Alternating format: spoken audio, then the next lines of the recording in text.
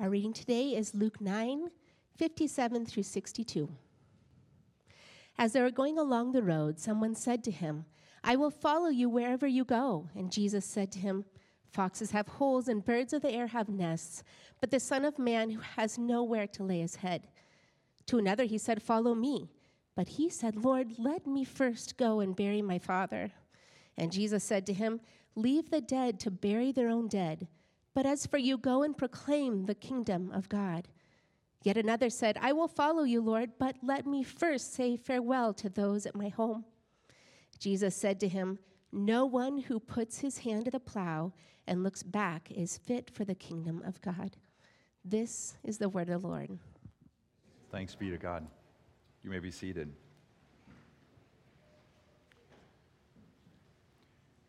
My name is Dave Nelson. I'm one of the pastors here at Grace Christian Fellowship, and Pastor Brett is actually, he was in Montana speaking at a summer camp this week, and so I know that if I were talking with him right now, he would say, "Send you his greetings."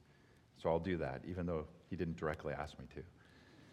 But so glad you're here. The subject of today's sermon is a costly obedience, and it's from Luke chapter 9, 57 to 62, and this is really the last of our Luke series before a summer break, and we'll be preaching through 10 chapters of the Psalms, and we're doing 10 chapters every summer, which means with 150 chapters, in 15 years, we will finish Psalm.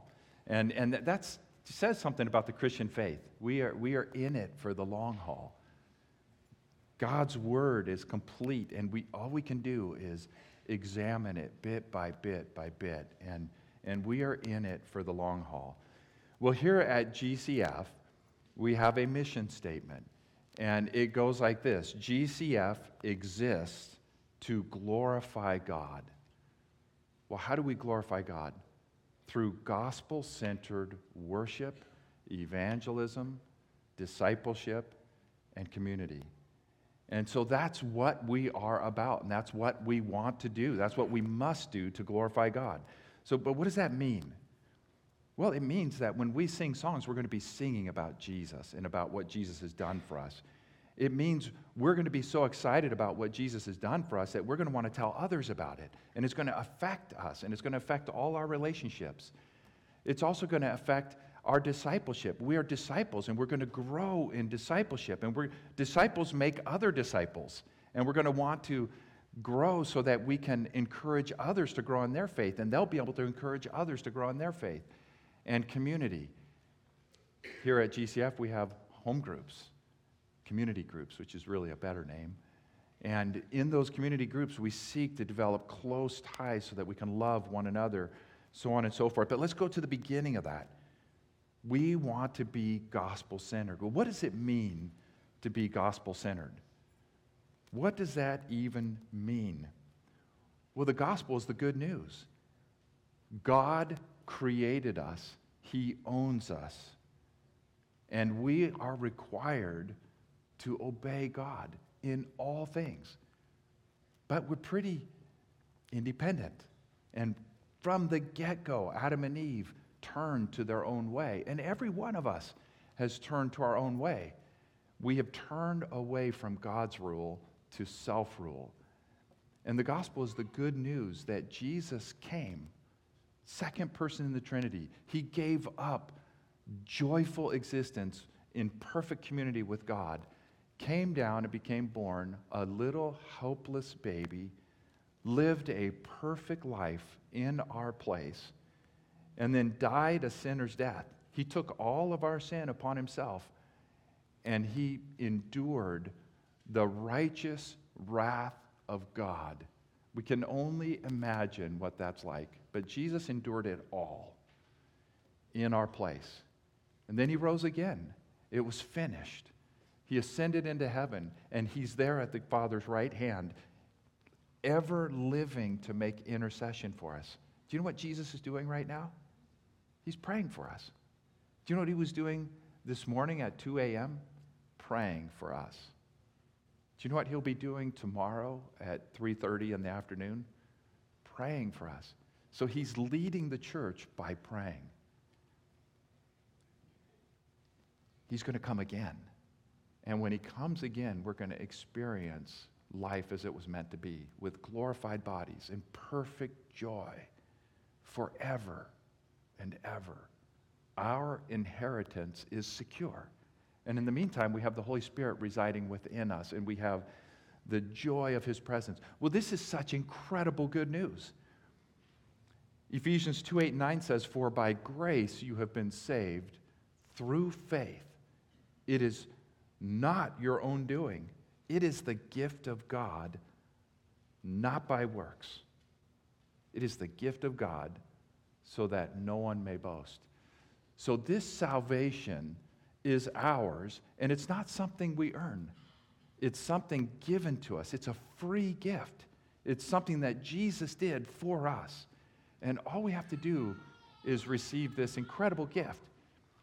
Well, over the years, many have shifted this into some kind of works-based salvation. Well, yes, but you have to do this and this and this and this. And that's not true. In fact, that's from the pit of hell. It is a free gift. So now, in attempting to guard that truth, others have insisted on the freeness of the gift correctly, but have kind of drifted into an easy believism. Well, if we can't earn it, and if it's a free gift from God, then let's just lower the barrier to entrance so that anybody can. In fact, let's make it as easy as possible for people to come to faith, because we don't want people to trust in works. And so we just want people to come in, and if there's any kind of inkling of interest, then let's just welcome them in, and then slowly let them know that there's more to Christian faith. Let's teach them the deeper truths of discipleship later, but let's just bring them in. If there's any interest whatsoever, just say this sinner's prayer, and you can have peace with God. I remember as a young child turning to a boy. I was probably 4 years old, and I received the gospel in the 5-day club, and I just remember thinking, this is incredible. You mean I can do whatever I want and just believe this, and then I'm set for eternity? I thought, who wouldn't do that? And so tell me how to say it. And Mrs. Jones, or whatever her name was, showed me this prayer, and man, I said it with the best of them. And I was so excited that I went to my neighbor boy, and a friend down the street, and I just said, man, you don't have to do anything. Just say these words. In fact, you don't even have to remember them. Just repeat after me. I literally said this to him. I just, I'm a sinner. Say that. And I know I need to be saved. Just that. Say those exact words. And I remember leading my neighbor, thinking at the time that I just led him to Christ. But in his mind, he was like, okay, man, if I say these words, then I'm set for eternity. You see, it started, this whole easy believism came in an attempt to guard the reality that salvation is by faith and faith alone. We don't work to earn it. But we cannot earn our salvation. We can only accept it as a free gift. But there are barriers. And this morning's text talks about those barriers. Jesus did not tell people to make a decision. He told them to follow him. And he, in what he says, it's absolutely amazing, some of the things that Jesus said. It's like, Jesus, do you want anyone to become a Christian? You're like shutting the door on people. Remember the rich young ruler? Yeah, go and sell all that you have and give to the poor, and then follow me. And he went away sad. Jesus doesn't lower the cost. He raises it. And we need to look at it soberly. Saved by faith alone, yes. But what does it cost us? Everything. Everything. We need to be willing to lose everything. And that's really the main point of today's sermon, today's text. Following Jesus is costly. It is costly. We're going to look at the context, and from the context, we're going to see that it's costly. And then we're going to look at the call, and we're going to see that it's costly. And then we're just going to answer the question, so what? So first, the context. Look with me at verse 57, the beginning of 57. As they were going along the road, it just says, as they were going along the road. Who is they? Well, first of all, it's Jesus' 12 disciples. And in addition to that, Jesus had been doing a lot of miracles, and there's many more people following him, calling themselves disciples. And as they were going along the road, so just think of it in terms of time and direction. When Jesus called his 12 disciples, think about just a couple of them. Think about Peter, James, and John. They left their fishing boats and their nets, and they followed Jesus. Matthew left his job as a tax collector. He walked away from his job with no security and started following Jesus. But they all went with Jesus. They gave up everything: family, jobs, homes. They allowed Jesus to set the agenda for their lives. Jesus set the agenda.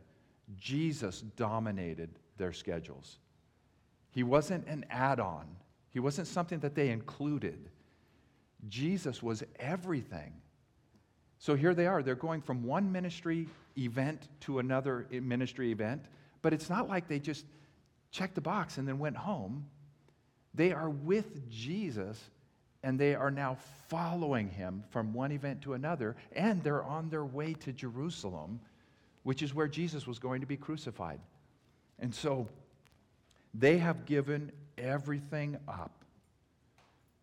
Now, some of you in this room right now came to Jesus at some point in the past and made a profession of faith. You may even have been baptized. Profession of faith, baptism. Lord, I'll follow you. You understood that you were saved by faith alone and not by works. However, did you and do you really understand the cost?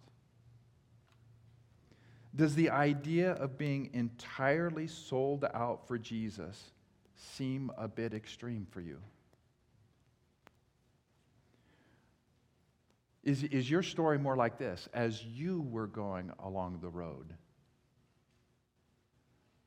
Or are you with Jesus, and where he goes, you go, 24/7? A couple of hours on Sunday, check the box. A midweek discipleship group, or maybe a community group, check. But the rest of your schedule belongs to you. You are really the one setting the agenda for your life. And Jesus just happens to be along for the ride. It's your agenda, not Jesus. Does that describe you? Do you put more thought into your next business move, planning a vacation, or even your marriage and family than you do with regard to your relationship with Christ? That's not following Jesus. Following Jesus is not a part-time gig. It's not even a full-time job that you work 40 hours a week and then go home in the evenings and then take the weekends off. Following Jesus is 24/7, and that is so clear in his teaching and in his life and ministry. Earlier, Jesus said in the same chapter, if anyone would come after me, let him deny himself and take up his cross daily and follow me. If anyone, we are not just talking about, hey, there's Christianity and then there's a deeper level of discipleship that the super Christians can go in, and I might get there someday, maybe, maybe not, but that's just for those few zealous people. But then, I'm part of this group of Christians. It's not like that. There is one group. If anyone would come after me, let him deny himself and take up his cross daily and follow me. So from the immediate context, we see these disciples, and what are they doing? They're following Jesus every moment of every day. And it's costly, and it requires a total commitment. There is no time off. And you are on a path with Jesus toward death. Jerusalem. So first, the context. We find that following Jesus is costly. Second, the call. The costliness of Jesus is clear as he interacts here with three would-be disciples. So we're going to see costliness here. He's going to interact with three people who come forward as potential candidates. Candidate number one. Look with me at verse 57 again. As they were going along the road, someone said to him, I will follow you wherever you go. I will follow you wherever you go. So let's just look at the very beginning of that. It says, someone said to him. Now, Matthew tells us that this someone was a scribe. But Luke is nondescript. In all three candidates, he's nondescript. Someone, anyone. And it's as if Luke is intent not to focus our attention on a specific group of people and say, well, look at this guy. This is what his response was. But Luke is intent to force us to insert ourselves into the story and see if the shoe fits. Someone came to him. Someone said, I will follow you wherever you go. And I beg you, me too, to listen carefully and see if you can see yourself here. Don't just automatically justify yourself. We're masters at that. But the stakes are too high. So just think carefully. God, is this me? This person said, I will follow you wherever you go. Can you imagine? I will follow you wherever you go. What more could Jesus possibly ask for? Someone who comes to him and says, I will follow you wherever you go. Unqualified obedience and allegiance. Wherever you go, I will follow you. Think about the number of people in the last 2,000 years who have come forward in this way. Eager to sign up immediately. I will follow you wherever you go. We would say, strike while the iron's hot. Grab that person, sign them up, don't let them go. I will follow you wherever. Some of us, our original professions of faith weren't even that detailed. But I will follow you wherever you go. Say the sinner's prayer, you're in. Now show up to church next week. But what does Jesus say? You see, Jesus saw past the words. And Jesus saw this man's heart. And there was something wrong. And here's what it is. It's really simple. This man, I believe, honestly and sincerely said, I will follow you wherever you are. But what Jesus saw is someone who just wasn't counting the cost.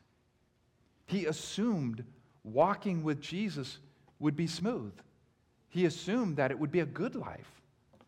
I mean, after all, Jesus has healed people. He's made food. He's fed 5,000 people. He's fed 7,000 people. He raised the dead, gave sight to the blind.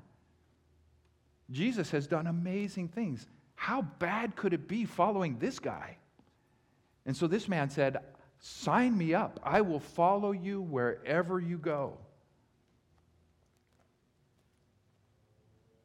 But he assumed that it would be wonderful. Wonderful teaching, close friends, miracles, growing popularity. But look with me at verse 58. Jesus said to him, foxes have holes and birds of the air have nests, but the Son of Man has nowhere to lay his head. You see, Jesus understood something, and we see it in his statement. He understood that this man, though eager and though willing to follow Jesus, was not willing to give up comfort. And so Jesus tells him, you know what? Even the animals have it better than me.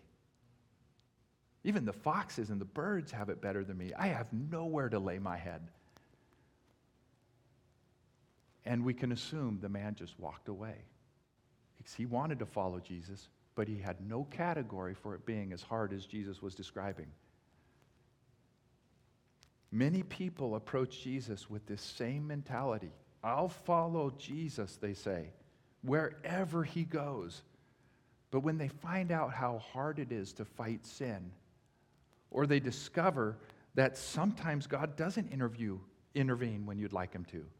Sometimes he doesn't fix the problem that you're engaged with. Sometimes you lose a child, your marriage fails, or you experience financial ruin.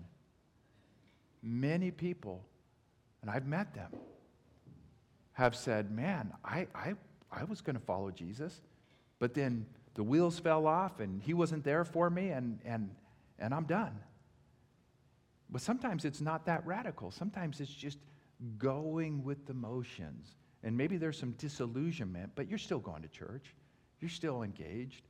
But are you really following Jesus? No, you're kind of burned out, truth be told.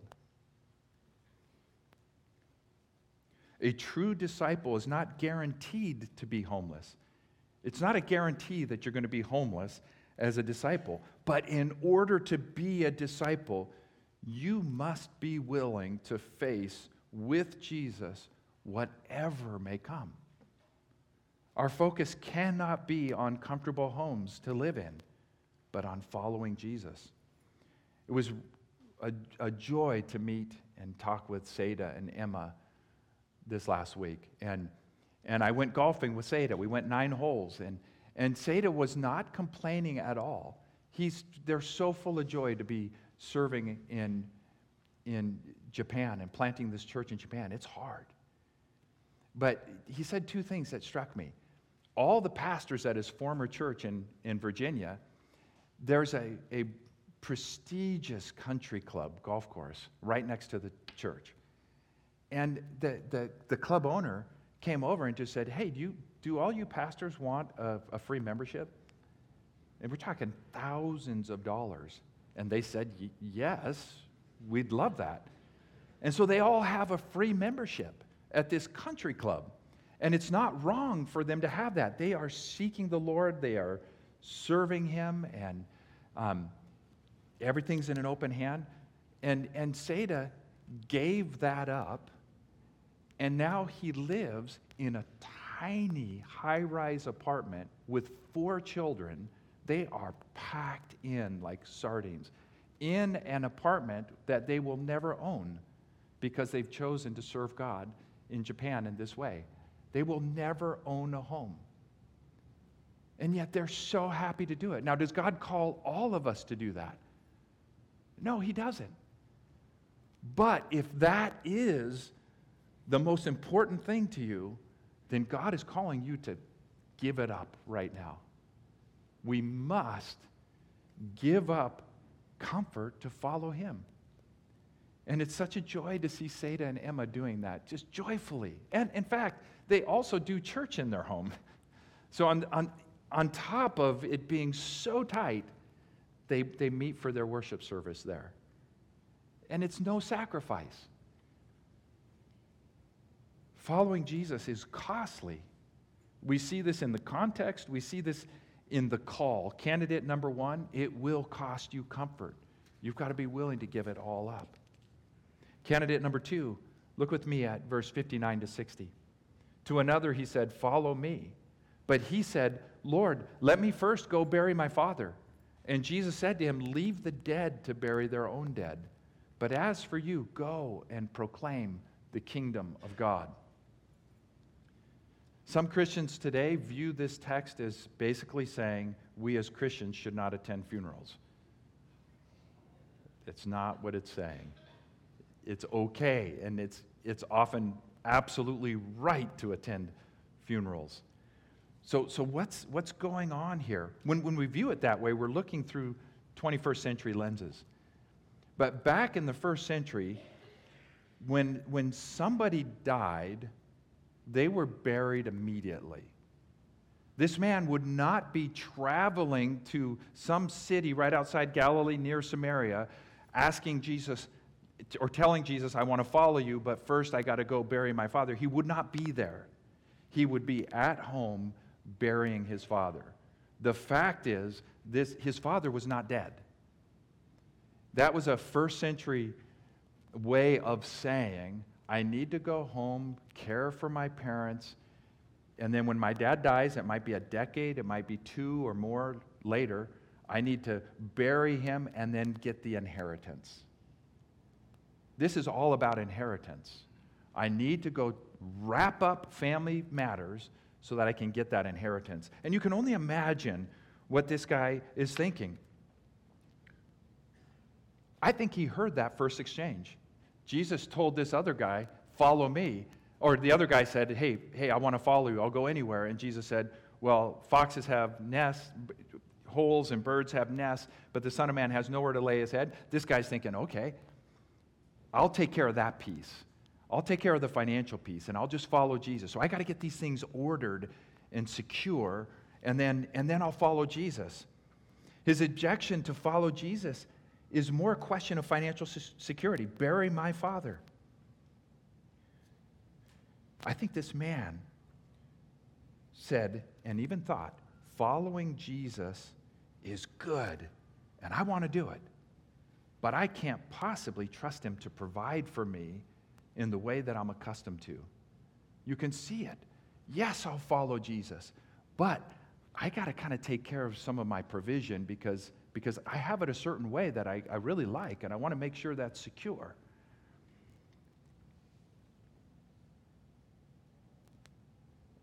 I'll give my time and money to the Lord once I'm better situated.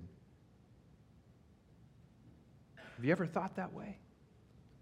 But what you're really saying is this: I can't trust Jesus to give me the standard of living that I want, so I better work more so that I can give more.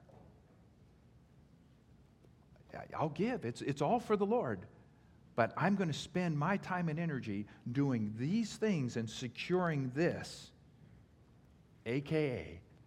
I need to put off following Jesus until I'm more financially secure. Or I need to put off following Jesus until a better time. But look again at how Jesus responds to this man in verse 60. And Jesus said to him, leave the dead to bury their own dead, but as for you, go and proclaim the kingdom of God. There is an urgency in the kingdom of God. People are dying and going to hell. And Jesus says, don't put this off. You need to follow me now. Go and proclaim the kingdom of God. And he says this really interesting thing. Let the dead bury the dead, bury their own dead. What in the world? How can a dead person bury a dead person? Let the dead bury their own dead? Here's what he's saying. He's saying the dead, being the spiritually dead people in the world, people who are not Christians. Non-Christians are engaged in all kinds of things, and some of them are good. There's common grace. And one of the good things that non-Christians are engaged in is family affairs, wrapping up estates. And you remember that time when one person came to Jesus and said, Jesus, tell my brother to share the inheritance with me. And I'm assuming it would have been right for his brother to generously share that inheritance with him, but somehow the brother was being stingy and the brother was hanging on to it. And you would expect Jesus to say, knock it off. Share that inheritance with your brother because that is right. But instead, you know what Jesus says? He said to him, man, who made me a judge or an arbitrator over you? And he said to them, take care and be on your guard against all covetousness, for one's life does not consist in the abundance of possessions. You cannot be geared toward money and be a disciple of Christ, even in an area such as inheritance. He's saying non-Christians worry about things like that. But Christian, let it not be you. Do not get caught up in trying to secure your nest egg and building bigger barns and do not get caught up in that. The world gets caught up in that. But my disciples follow me. and they don't get caught up in that. Following Jesus. Now, don't hear me say that we shouldn't work hard and earn as much money as we possibly can. I think we should. And I think as we work, we glorify God with our work. But if that is all about us, then you might want to inspect and see whether or not you are a disciple of Christ. Because you can right now. There's still time. So work hard. Be generous. But follow him. Following Jesus is a costly commitment. We see that in the context. We see that in the call. Candidate number 1, it'll cost you comfort. Candidate number 2, it will cost you financial security. Candidate number 3, look with me at verse 61 to 62. Yet another said, I will follow you, Lord, but let me first say farewell to those who are at home. Jesus said to him, no one who puts his hand to the plow and looks back is fit for the kingdom of heaven. What is this man saying? He's saying, I will follow you, but first let me say farewell to those at home. And maybe he had seen the first guy, nowhere to lay your head. The second guy, let me go bury my father. And so he's just saying, just let me go home and say goodbye. Again, another person that we would sign up immediately, or at least we'd be tempted to. You're in. Make him a member. I will follow you, but first let me go back. And the answer is no. To follow Jesus means to go forward, no turning back. To follow Jesus means forward. It will cost you relationally. You can't plow straight looking back. If you look back, you'll be crooked. And we might be inclined to say, well, at least I'll get some harvest. It might not be as much if I had straight lines, but at least there'll be some, because after all, there are, Christians who do straighter lines than others. But look at what he says. No one who puts his hand to the plow and looks back is fit for the kingdom of heaven. You're not even fit. What happened to Lot's wife? She looked back at Sodom and she turned into a pillar of salt.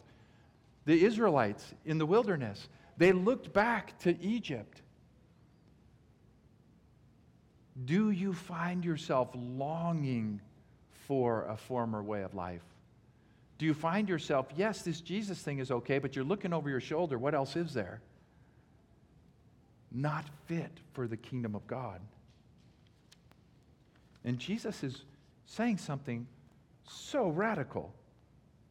I want you to burn your bridges and move forward. One commentator said this, Jesus, in a dramatic, nerve-jingling, bone-chilling call, makes it perfectly clear that following Christ is such an urgent matter that even the most intimate family responsibilities must be given second place when the call to follow him comes. Even your relationships at home. Does that mean your spouse? Is Jesus to come first before your spouse? Absolutely. I have a friend who actually turned away because it was creating friction between him and his spouse. So he stopped going to church. That's where it started. Then it actually came to a point where he said, okay, I'll stop being a Christian. All to secure that spousal relationship. Is your relationship with your spouse really important? Yes. Have you made a vow to stick together through sickness and health? Absolutely. But is it important enough that you would turn away from following Jesus? No. No. Or what about parents?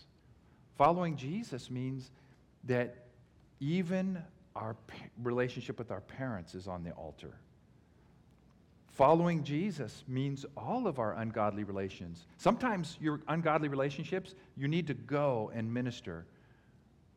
But sometimes you need to flee and run without looking back. And that's what he's calling us to do. Boyfriend, girlfriend, leave. Friendships that are dragging you down. No one who puts his hand to the plow and looks back is fit for the kingdom of God. Following Jesus is costly. We see that in the context, and we see that in the call. Candidate number 1, it'll cost you comfort. Candidate number 2, it'll cost you financial security. Candidate number 3, it will cost you relationally. It's not a sign up and you'll be happy, healthy, and wealthy and have more friends. That's not what we're signing up for. Jesus said, sign up and you will die. Unless a grain of wheat dies, it remains alone. It's costly. It's costly, and we need to approach this soberly. Too many people approach this without counting the cost. And you end up just like the seed that fell on stony ground. It might not happen immediately, but eventually there's no root, and eventually you fall away. Or the seed that fell in the thorny soil, the cares and deceitfulness of riches choke it out. Approach him with your eyes wide open. So now we go to our last point. So what? So what? We are saved by faith alone. But this faith is seeing Jesus for who he is. And what's the result? A radical commitment to follow Christ. He's better than anything out there. How in the world can you have your eyes open by faith to see Jesus and then get caught up in the day-to-day existence, and this becomes your existence? You become so distracted that these things is what you care about: comfort, financial security, so on and so forth. We're all tempted. But here's a sobering reality. Some of you here in this room right now, again, may have made a profession of faith, but you are more committed to your own schedule, comfort, financial security, and relationships than Jesus. Examine your heart. The Bible says, examine your heart and see whether or not you're in the faith.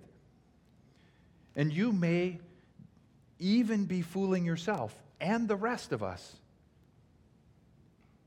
But your flimsy commitment to Jesus will be exposed for what it really is. For on that final day, there will be nothing hidden that will not be exposed. Jesus will not take second or third place in your life. He demands first place. He's given us himself.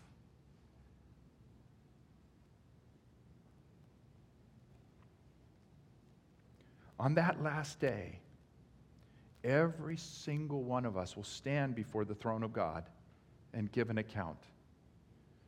And Jesus himself says that not everyone who says to me, Lord, Lord, will enter the kingdom of heaven.